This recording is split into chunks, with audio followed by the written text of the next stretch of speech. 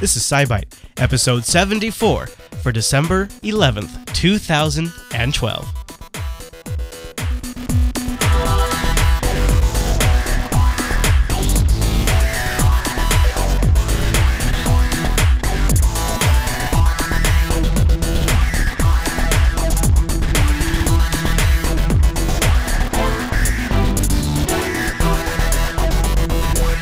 Hi everyone, and welcome to SciByte, Jupiter Broadcasting's weekly science podcast, live every Tuesday at 7:30 p.m. Pacific, and released for downloads Wednesday morning over at jupiterbroadcasting.com. My name is Chris, and joining us every single week is our host, Heather. Hey there, Heather. Hey there, Chris. Hey Heather, happy science to you. Happy science. All right, what are we talking about this week? Today we're going to take a look at why some people may like spicy foods, cracker-sized satellites, spacecraft updates, curiosity news, and as always, take a peek back into history and up in the sky this week. Ooh, I'm curious to hear about this spicy food story. Let's get into the news.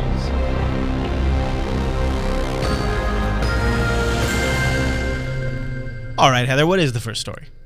Alrighty, the science of spicy food liking, as they say it. Yeah, well, there's more to it than just a tolerance from repeated exposure. So you don't literally burn everything off your tongue so you never taste it anymore. But they actually think, there's studies that show that personality itself, the person's personality, can dictate to some degree how often they eat them or how much they eat spicy food. Okay. So there's significant evidence that the desensitization to the capsaicin, it's the plant chemical that gives peppers their burn and tries to melt your eyes out, that desensitization to that is actually really small. It's not that you're getting used to it or it's reducing its effect. Now, previous studies have actually linked it to thrill-seeking, like amusement park rides, gambling. That I believe. Yes, Crash Bandicoot in the chat rooms. Capsaicin. Capsaicin. Oh, jeez. Capsaicin. Oh, jeez. We'll go with that. So there's a new investigation that showed liking the sensation of that burning that went to some sensation-seeking scale. Huh. That was a past study. Now, all of those, there's associations where personality were kind of weak, but they didn't really look at how often the person ate spicy food versus how much they like it. So a new study kind of went in and updated the scale, the personality quiz, kind of took out questions that were kind of gender or age biased. Huh. Like, what do you call an adventure? Okay. Guess what? 18-year-old thinks of an adventure slightly different than a 40 or 50-year-old. Sure. So you got to kind of even out and make the questions more neutral. So they're looking for the prediction of what makes people like those stronger foods. Now, like especially chilies. Now, the news thing says that there was not necessarily cohesive, that it was high liking non-spicy foods didn't reduce the possibility, but the effect was a portion of the people that were studied showed enough that it wasn't the desensitizing effect, because the burning actually maintained. There was one person said, the guy said, no, it still burns. I like it. So there's that kind of thing. There's all sorts of things that go on. I mean, there's childhood exposure, moving to a different place and getting a whole different set of food preferences, or, those type of things, and how it affects, the intake or the actual dose of it. So there's some evidence that there is these people that want to push the boundary, want to have, or more likely to have, the liking of spicy food, which kind of makes sense. You're pushing that way. Now, I'm not necessarily so me and my very high risk, crazy personality. Now, my dad loved peppers. He could just munch them down. I tried one once. I was like, okay, I'm going to do this. I think I bit into the worst pepper on the plate because I almost... Red hot. Yes, it was red hot. My throat just closed up. I couldn't breathe. My eyes turned red, were bulging. Yeah, my parents are like, all right, let's get some water. Let's dose her down. Yeah, I've had the throat thing where it is hard to breathe when you get a little surprise spice. Yeah. I find myself, it's interesting, with Thai food, I found myself over time ramping up the spiciness because, you get the 1 star to 4 stars or whatever, 5 stars. Yeah. And I did, I felt like I did sort of build a tolerance in a sense, but maybe it was just, the other thing I was thinking about as you were just explaining it is maybe I actually just learned to appreciate flavor characteristics in that heat range. And I know that sounds weird, but like, when I'm sure, Heather, of course, the first time you smoked a cigar, you're like, oh my gosh, this tastes like a burnt stick. But then as you continue to smoke that cigar, of course, you were able to then distinguish different flavor characteristics about the cigar. I think maybe it's kind of like that with spicy things. It's certainly possible. Beer, and I mean, or wine, I suppose. Yeah. Now, like you were saying, there's different spicy types. Now, the, Tex-Mex Cajun type of seasonings I can take a decent amount of. Thai food, I tend to space down the heat because I like the flavor better. But like every type of different food is kind of like different levels. Yeah. Now, I had a coworker who we'd go out to Thai and he'd get like 5 stars, like put extra spice in it. And we sit down and he would just break out in a sweat. Yeah. He'd like purposefully do that. He'd like go and he's like, hey, I want to eat this stuff and make myself go crazy. Let's go. And so then a couple of us would go and watch him. We're like, you're funny. Yeah. Like Neil said in the chat room, there's a nice smoky flavor that goes along with the heat. And that's true for some of these things. I work with somebody right now who is just a spice nut. He'll get the spicy, thing from the chicken teriyaki place, and then he'll come back and he has these crazy nuclear spices in his drawer that just put it, on fire practically. And yeah, of course, then he goes and, well, never mind. That's another topic. But yeah, I think, to me, it seems like there'd be some sort of. It's weird because there were studies that showed that the capsaicin was still affecting the tongue as much. But I suppose there are different types of tolerance? Spice. And, not like physical tolerance, but like a mental tolerance. Like, oh yeah, that's the sensation I get when I eat that, but I know it's fine.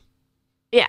Well, move to a different part of the country or try a whole different type of food. I didn't have Thai or Indian or anything like that until I was an adult. Yeah. And so I had very different choices for the flavor. Right. So things like that, you actually kind of reevaluate. You're like, oh, let's see. Kind of taste something randomly. You're like, oh, I like this much. Yeah, it's the spice thing is one of those things that you can get pretty. I think every kid probably has a good spicy story, and I think back to some of mine. I think my first really spicy encounter was with a really ultra spicy hot dog, and I bit into that sucker, and it was on fire. And now and again, by this, according to the story, I should still around have the same tolerance to that, but I now eat those. Yeah. So back then it seemed like I just put a firecracker in my mouth, but now I'm like, oh yeah, I'll take a spicy dog. You got a beer to go with that? Okay, boys. So I don't know. Maybe some spicy chili I can dump on this. Oh hot well, dog. wow. No, I don't know about that now. Jeez. Well, Well, there you go. It's an interesting story, and folks, if you know somebody who's a spice hound, or you could maybe send them that link. Any other thoughts on that one, Heather? No, I think that about spices it up. Oh! Oh. All right. Well, so everybody knows this. We'll make it quick this week. SciByte is brought to you by you guys. We have our affiliate links and the the way this works is when you guys purchase, after you click through on these links or you use one of our browser extensions that we have linked down there, it'll tag your shopping session, and then a portion of that goes to us, and that's how we pay for the bandwidth bill and the thingies like that. There's a lot of little things that go along with running a media distribution network. And now we like to give you an idea. Now, we've mentioned this one before, but so say, for example, if you go to that Amazon US link down there, and then you go over there and you just click on the link in our show notes that we'll have Star Trek The Next Generation Blu-ray linked. And if you might want to check this out. We've talked about it before. Heather's is just arrived, right? Tomorrow, okay, on the way. Just shaking the air.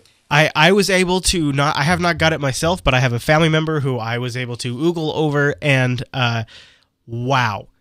Now, there are variances in like some of the episodes, because literally some of the episodes came from sort of, a bad state. But even there, like, so the one I'm thinking of, there's quite a bit of film grain in one episode, but the colors and the sound are still so improved. And then when you see the ships, oh man, the ships. Anything that wasn't done on film, they've redone.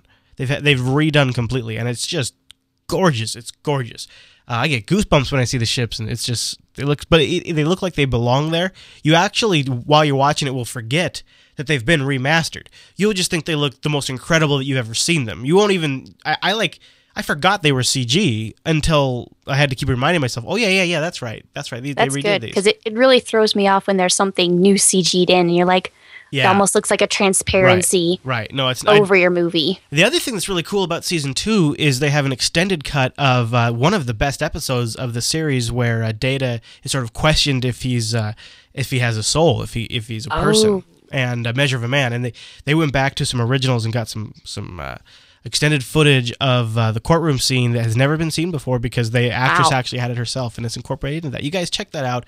We'll have a link to it in the show notes. That would be an awesome holiday gift too, if you have a Trekkie in your life, because trust me. Yeah.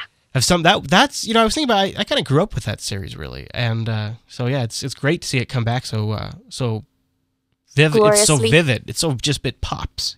Yeah. All right. Well, thank you everybody who does that and supports the network. And with that done, I believe we should move on to the news bite. All right, Heather, what is in the news bite? Some public-funded kicksat. Now, it is this plan to launch about 200 tiny little satellites, nicknamed sprites, into low Earth orbit. These are about the size of a cracker. Now, we've talked about CubeSat before. You may not remember. I've only mentioned a couple times where you have this cube, literally, and you can pay to piggyback it on top of another rocket. Right. So universities and things will do this. They'll jam a solar panel and maybe some instruments and a little radio device. They can send everything back to Earth. And it's on the cheap way to get things into space. Now, this one, they're using it in this cube. They're making it so that it kind of can pop open. And all these little satellites can essentially just be released into the low Earth atmosphere. So they actually raised about $75,000. A little over 300 people came in. Now, it was some of it, the money was to go for all the equipment and the getting it up there. But, well, actually, they had NASA paid for them to kind of get it up there. They kind of gave them a grant for that. Now, one person donated $10,000 just by their lonesome. Oh. Now he gets to push the big red button, as they say on launch day. That's cool. Really? Guess what? You get to push the big red button. That's awesome. Well, you donate $10,000. You should probably be able to push the big red button. So,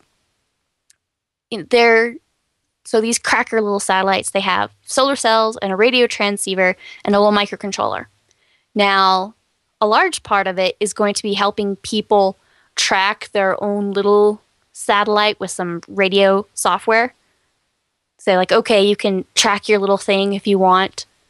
And really the whole thing is kind of to get the behavior of these satellites, to see how you can track the positions, determine their orbits, plan all these different ways to do it, and sort of as it happens, as they degrade in their orbit, as they burn through Earth's atmosphere.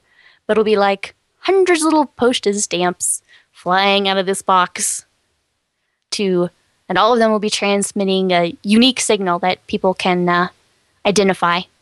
Hundreds and hundreds of boxes. What do you think? Not boxes. Well, stamps. One box. Well, One I box. can't say Hundreds of stamps. I can't. I was trying to do a Carl Sagan, Heather, and Oh, okay. I got that was the best I could get, and I'm limited in my range. Hundreds and hundreds of satellites of stamps. Of stamps. No, I can't do it. And now I'm going. Yeah, Somehow I got like to Walter trying to- Cronkite. I don't even know what happened there. I was like squinting one eye and trying to be all. It wasn't working. I was squinting too. Why did we squint? I don't understand. Well, okay. Well, any other thoughts on that story? No, I don't think so. There's probably science to the squinting, but Maybe so. Not maybe. today. But not. Yeah, it'll be revealed in a future episode. All right, then. Let's move on to the 2-Byte News.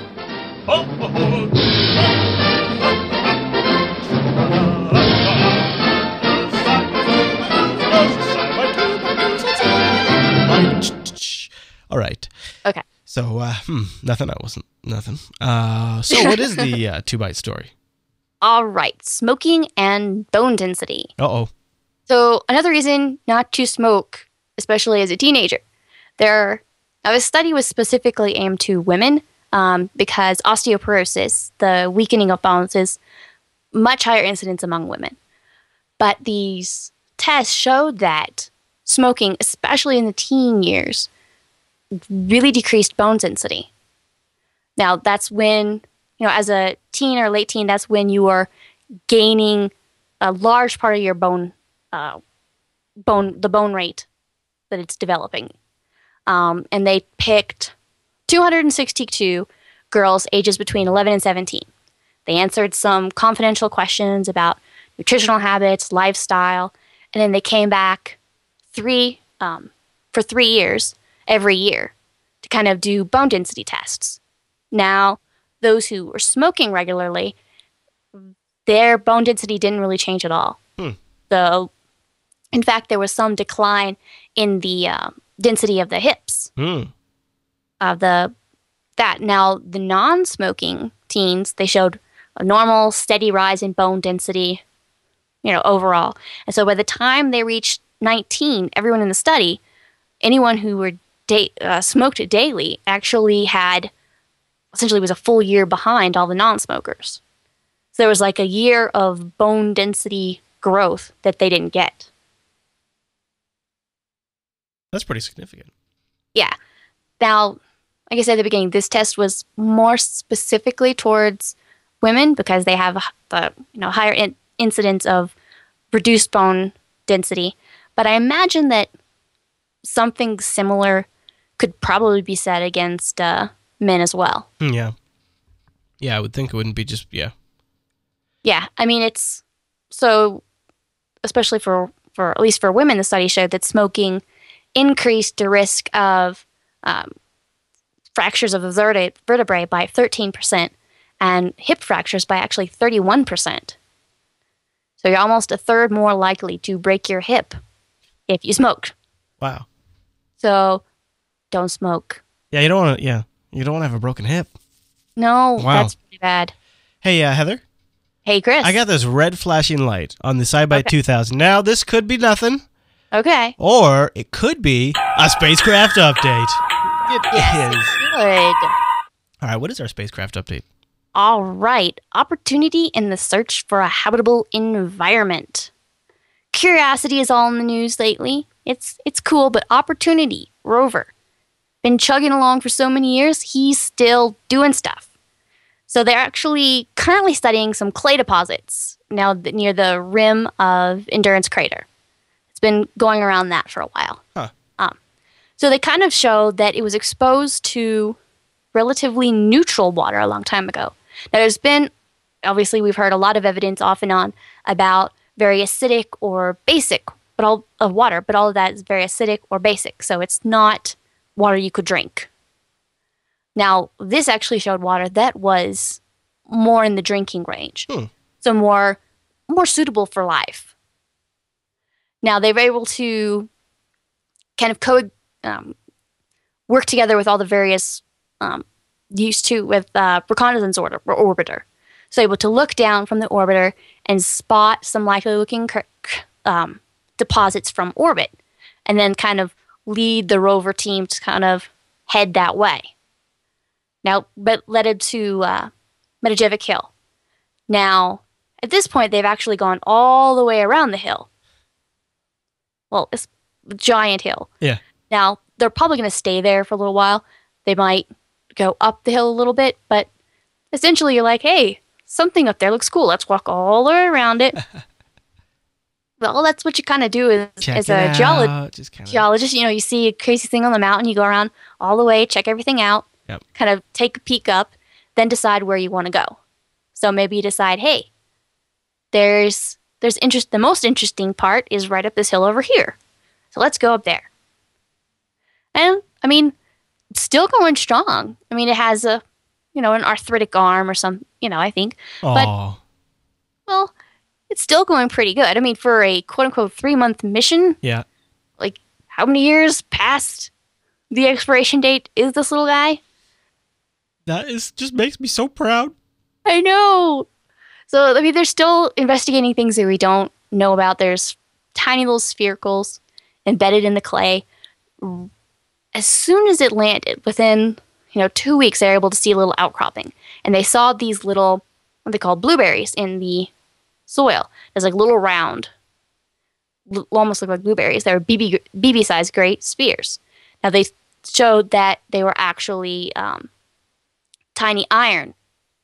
So it was essentially where water goes through this, with this dirt, and the way it dries out and crystallizes, you get these spheres. So it was very, very much proof that, yes, there was water sitting here, and it did all this.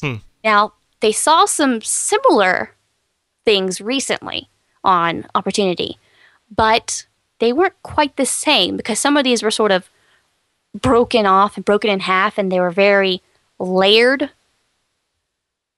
And that kind of confused them. So they're not quite sure what they are or how they formed, but that's what science is for. Ongoing science does the work. Right. More science to be had. Yes, much more science to be had, especially on these Opportunity. I'm so proud of him. Stay tuned for around. Science. Yes. All right. Now we have something else that's sort of heavy, man. This is Grail's lunar gravitational map. Now, Grail, it's the 2 satellites they called Ebb and Flow. They were orbiting the moon, and they had a very distinct the distance between them. They could measure, as they orbited around, gravity will make you go a little faster or a little slower, depending on where it is. Now, they could measure the distance between them, like the amount of change, as small as 1/20,000th the velocity of a snail. You're kidding me. I'm not kidding you.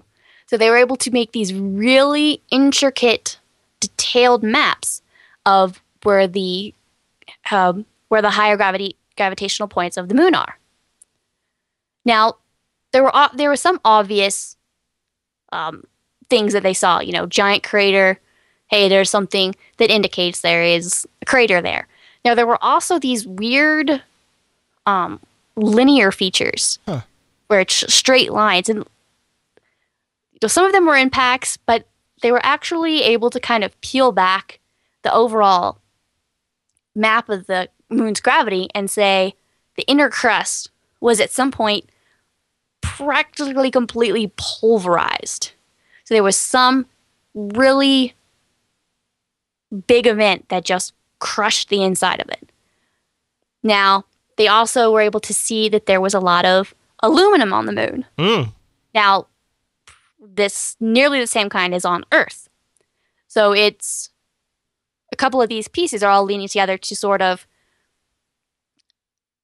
correlate with the hypothesis that the moon was formed during a giant impact event. Right. They do line up with that, don't they? Yep. A lot of the aluminum, the material would be there. It was completely pulverized, so it came out with that.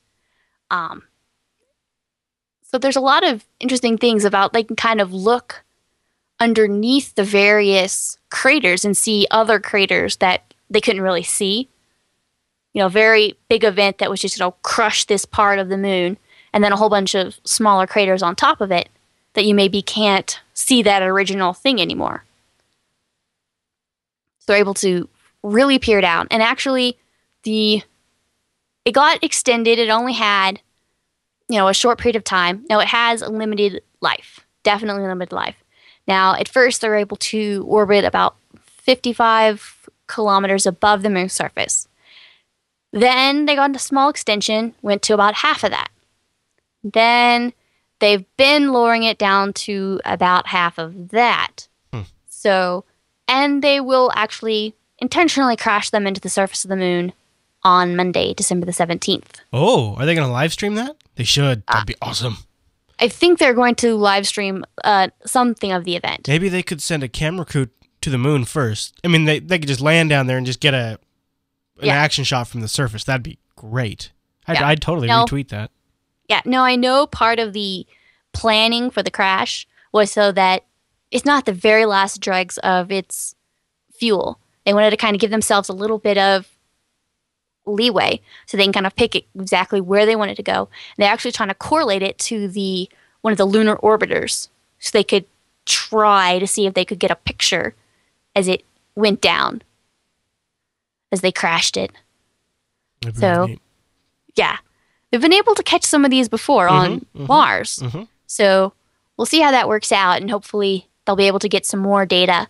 Another reason to really particularly pick where you want to is even as you come down, you'll be able to get some of that gravitational data as it goes lower and lower in its last hours.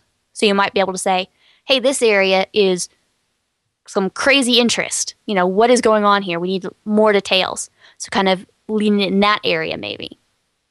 So we'll see what the last bits of data come through as. And of course, they will be going over the data, poring over it for years to come, trying to decide, what is there and what it means. Right. So now, speaking of Mars, maybe a little news about a future Mars rover, yeah? Yes, somebody mentioned it last week in the chat room, and honestly, I hate to say it, but I kind of blew it off. I was like, yeah, they always say that. Don't believe it. Yeah, actually, that's exactly what I did too. I saw the headline and I went, yeah, well, so. That's nice. Yeah. But wow, they've got a real problem because that's a problem. I think it's weird that people do that because we both did that. Yeah. No, they actually are moving forward with a plan. They actually officially announced another Curiosity-sized rover that they want to get there. How can they do that this early? Well, that's part of it. They can actually keep costs down by using the Curiosity's blueprints. There are some spare parts that are around. There's all the technology they already built up. So you have some existing extra equipment that you can reuse. Oh. You have all the information and the practice. The expertise is still around, right? Yeah. And so all that is already there. It's set in place. So now you can pull from all that and just tweak it a little bit, saying, all right, well, we want to this time not use that instrument, but put in this one. Now there's, of course, 10,042 little bits of details that need to start being talked about. Mm-hmm. That's just like now. It'll continue go, what types of tools will it carry? Where is it going to be on the surface? And just those, not just from an engineering standpoint, but from the science community, that's like very big arguments. And they're gonna want to have. I'm sure they're gonna get some sort of idea just as they get more data from the current missions. So yeah, they might not even know for a while where they want to send it, right? Yeah. Now, they're hopefully this will work out better. I mean, Curiosity did run over schedule, over budget, but they're kind of working on new figures based on this one because they're kind of ahead of the curve this time. Now, some of this is because the White House is sort of given a declaration of you must have men orbiting the moon by this date. And so they have to kind of push. Now, realistically, I always kind of hold off on these big events, especially with so many budget cuts going in, because you can say a lot, but these kind of projects need a decade or two, at least a decade to go through. And it's a couple of different presidential elections, so a whole bunch of different governments saying, all right, this is what we plan to do. No, this is what you plan to do. So there's a lot of different directions it can go. There's a lot of different budget concerns that could come up and go down. For sure. NASA pulled out of its partnership with the Europeans for the 2016 and 2018 Mars rovers. They had a plan where they were very, very much going to work together. Then they kind of pulled out. Then they went, all right, we're going to keep contributing, but in some really minor backroom role. And then they kind of put out their own plan to do a low-cost robot landing in 2016. So they kind of backed out of the big plan they were working with the European Space Agency, backed out, said, all right, we're going to do our own little one and kind of help you a little bit. So.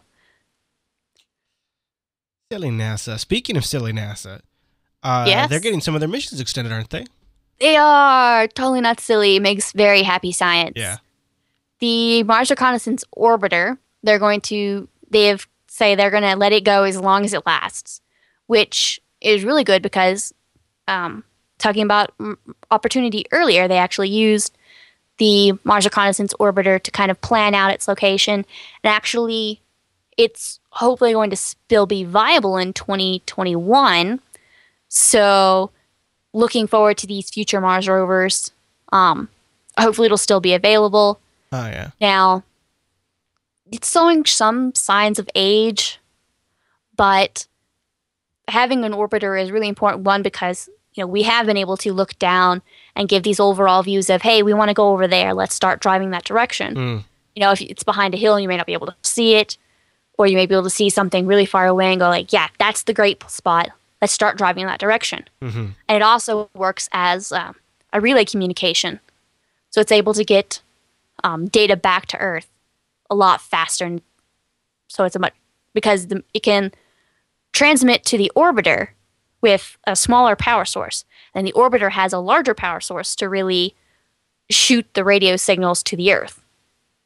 So it's a lot stronger, so you can send it a lot faster. So there's a lot of ongoing stuff for that. So kind of hope that, of course, we've always got Opportunity will go until it goes, until it no longer calls home like poor little Spirit. But Opportunity will keep going as long as it lasts. Now they've given the big check mark to the Mars Reconnaissance Orbiter, so it'll go as long as it lasts now. There you go. Heather, should we blast off to go visit Curiosity? Yes. And liftoff of the Atlas V with Curiosity. Here we go. Here we go. You see that? You see that right there? It's a wheel. It's a wheel. I put that. I mean, what? Nothing. Yeah. All right, Heather. Well, so this thing's what? Probably just sitting around not doing anything? No. Actually, Curiosity got its mission extended already, too. It had just a 2-year plan. Now it's been extended. They said they're just going to keep it going as long as it lasts. Ah, right on. Now, it's run by a radioisotopic thermoelectric generator. So it has a little A nuke. Some plutonium-238 radioactive decay in there.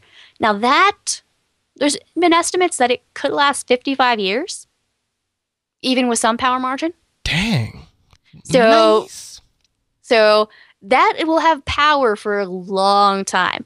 Now, how the wheels go, how the instrumentation goes, that's what really is the kicker. Because Mars is really dusty. And dust likes to get in gears and get in everywhere. Yeah. Especially Mars. Mars dust is very fine and gets everywhere. So that will go as far as it can go. So they've already got the approval to fund it. Right on. So that is excellent. And in general, they have now wrapped up the first round of tests. We're moving on to our next location, as we may have mentioned last week. They've actually, the first sort of stopping point, what they called a rock nest. They're able to completely check out all and use all of the instrumentation. So there was a chem laser. They were able to, that's the one where they laser, because everyone likes shooting lasers. They shoot a laser at a rock, and they're able to take the spectrographic analysis of the evaporated stuff that comes off of that rock. Right. And they're able to use that against APXS chemical sensor, so they can do some initial analysis on the rock. They've got a hand lens imager, so they could take up close-up videos, check out particle sizes, shapes, colors, and see, with the first scoop, what does it look like, and a second scoop, what does it look like, so you can kind of change how it changes with the depth. They're able to use the X-ray diffraction instrument. That way, there's a lot of instrumentation where you can say, yes, there's carbon there, but carbon really can be anything from, graphite in your pencil to diamond. Mm.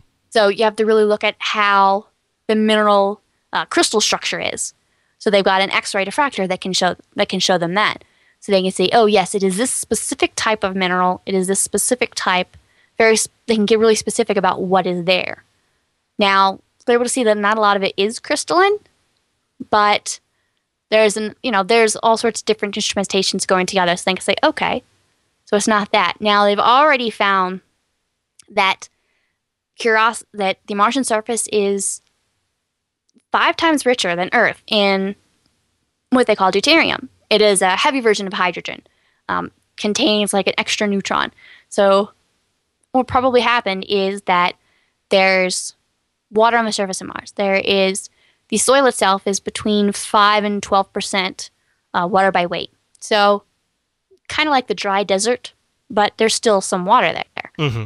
Now, with the Mars's reduced atmosphere, we talked SciByte or two ago that the radiation is still lowered by quite a bit, but there's more of it getting to the surface.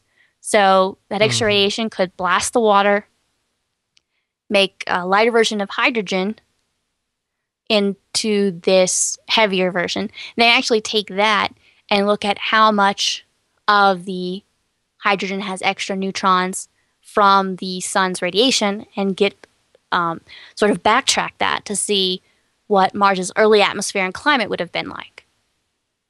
You see what's there and kind of backtrack and say, okay, this is what we see. That means this is how it was. So they have overall results kind of are showing that the composition they're seeing right now, where they are, kind of typical of Mars soils that other rovers and instruments have tested at other various sites, with possibly some simple carbon-containing molecules and perchlorate salts. That's what we were talking about last week. The big news, and everyone thought it was little squiggly things on Mars, but it wasn't.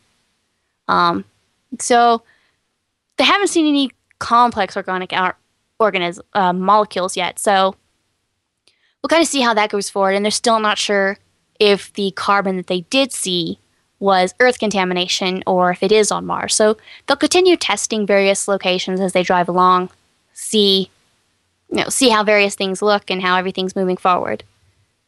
Roger and that. Compare everything. Roger that. Now, we're going to skip the time machine this week?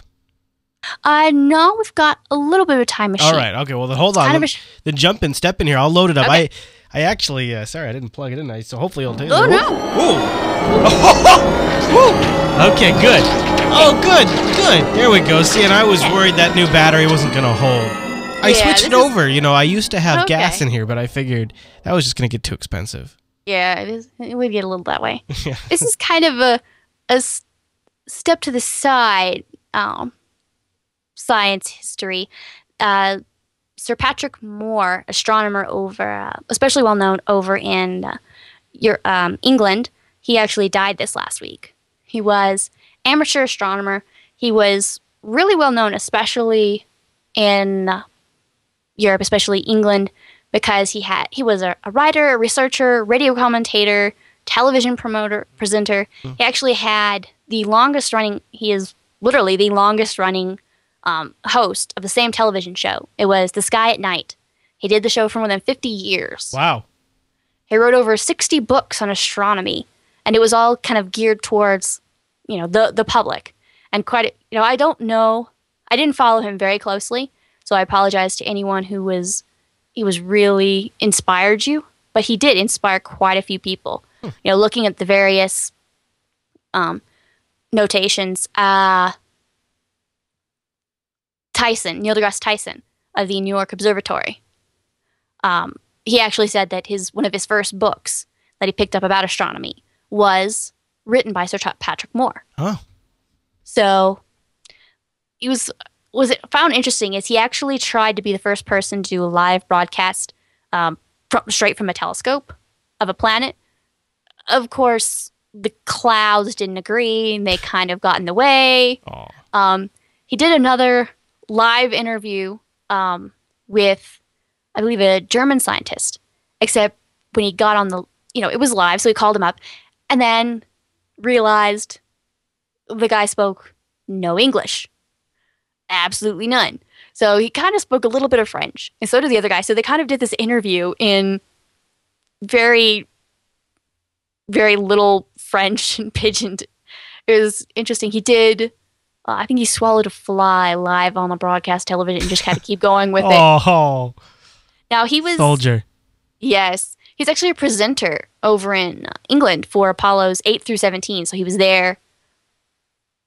So he was there. He was talking, kind of walking through it. He is the only amateur astronomer to have been a member of the International Astronomical Union. So it's very kind of prestigious, educational thing. And he was actually invited to be a member. He did a lot of things on the moon. He had quite a few books about identifying the craters and very detailed locations on the moon. In fact, both NASA and actually the Russians both came to him about, their information on the moon. The Lunik 3 pictures from Russia, he was the only person outside of Russia that they went to. He got the information and the pictures way before NASA did. Oh, really? Yeah, so they came to him and they're like, they took some of the first pictures of the backside of the moon, what they call the dark side, when it does face Earth. And so they had all these pictures and they went to him and they're like, we need help stitching everything together. Please, sir, can you help us? So he was actually able to broadcast. They let him see it and they let him broadcast some of this stuff before anybody else outside of Russia had actually been able to see it. So he was very well known. He knew what he was talking about. He was able to talk to the people about, kind of explain. He's kind of an odd figure. He's one of those people who was very recognizable by sight because he talked really fast. I saw one article that said when he got excited, he talked like 300 words a minute. That's a lot. Yeah. It's a lot of words. Yeah. And he wore a monocle. Yeah, that's classy. That's old school class right there. Yeah, very old school, but very inspirational person in astronomy for a number of people. So I wanted to make sure to mention him this week. Yeah, absolutely. All right, Heather, we'll stand by. I'm retuning the SciByte 2000 so we can look up into the sky this week. Alrighty. This week, on Wednesday, December the 12th, on the late twilight, Cassiopeia, one of the more easy to recognizable constellations. Looks like a big W or an M deciding which way it's pointing. It's going to be more vertical, high in the northeast. And then within a couple of hours, it'll move to the north and be a more horizontal M. And on Thursday, December the 13th, later in the evening, you'll actually be able to see the Geminid meteor shower. It's going to go on for a couple of nights, but on Thursday it's going to be the peak of it. And that was often kind of said is one of the best of the meteor showers. So I'll be able to hopefully go out and take a peek at that. Oh, yeah. In general, Mercury, Venus, and Saturn are southeast at dawn, still making a show, and they're kind of forming a diagonal as dawn brightens. Venus, of course, is the brightest. Saturn is to the upper right, and star Spica is farther out. And Mercury is to the lower left, closer to the horizon. It's closer to the sun, so it's down. Mm-hmm. And Saturn's rings helps it fly away to the upper right. Of course, my favorite Mars is going to be hanging around at twilight, low in the southwest skies. And Jupiter is the star of the show still. It just passed opposition. which means it is the opposite, it is on the complete opposite side of the Earth as the sun. So it means we're getting to see it pretty much all night long. Just after twilight, it'll be low in the east. It'll start moving higher in the sky. In the east, kind of move to the southeast through the evening. And just before midnight, it'll be at its highest point. And it will continue on through the night into the morning. So definitely a sight to see. I will take a look. Of course, I got to look at the namesake. Yeah. Gotta look for the namesake. Yep. Now, with the holidays coming up, we want to let folks know that we'll be here next week. Yes. But then that will be our last episode for the year, and we'll be back on January 8th. Right, Heather? Yes. That's okay. Yes, that is correct. So we'll be here. We'll be here for our regular December 18th episode, but then we won't be back until January 8th. So 2 weeks off. Yep. So there you go. All right, Heather. Well, I think that's the whole show. Yeah. I think so. All right. Well, thank you for the great show. Thank you. And thank you, everyone, for tuning in. SciByte is live on Tuesdays at jblive.tv at 7:30 p.m. Pacific, which, here, I'll tell you right now, you ready? Which is 10 p.m. 10 p.m. Eastern. See, people have been asking that. What time is that Eastern, you guys? 10 p.m. But it doesn't matter, because you can download SciByte Wednesday mornings over at jupiterbroadcasting.com, as well as find links to everything we talked about, and send us an email to SciByte at jupiterbroadcasting.com. All right, everyone. Well, thanks so much for tuning in to this week's episode of SciByte, and we'll see you right back here next week.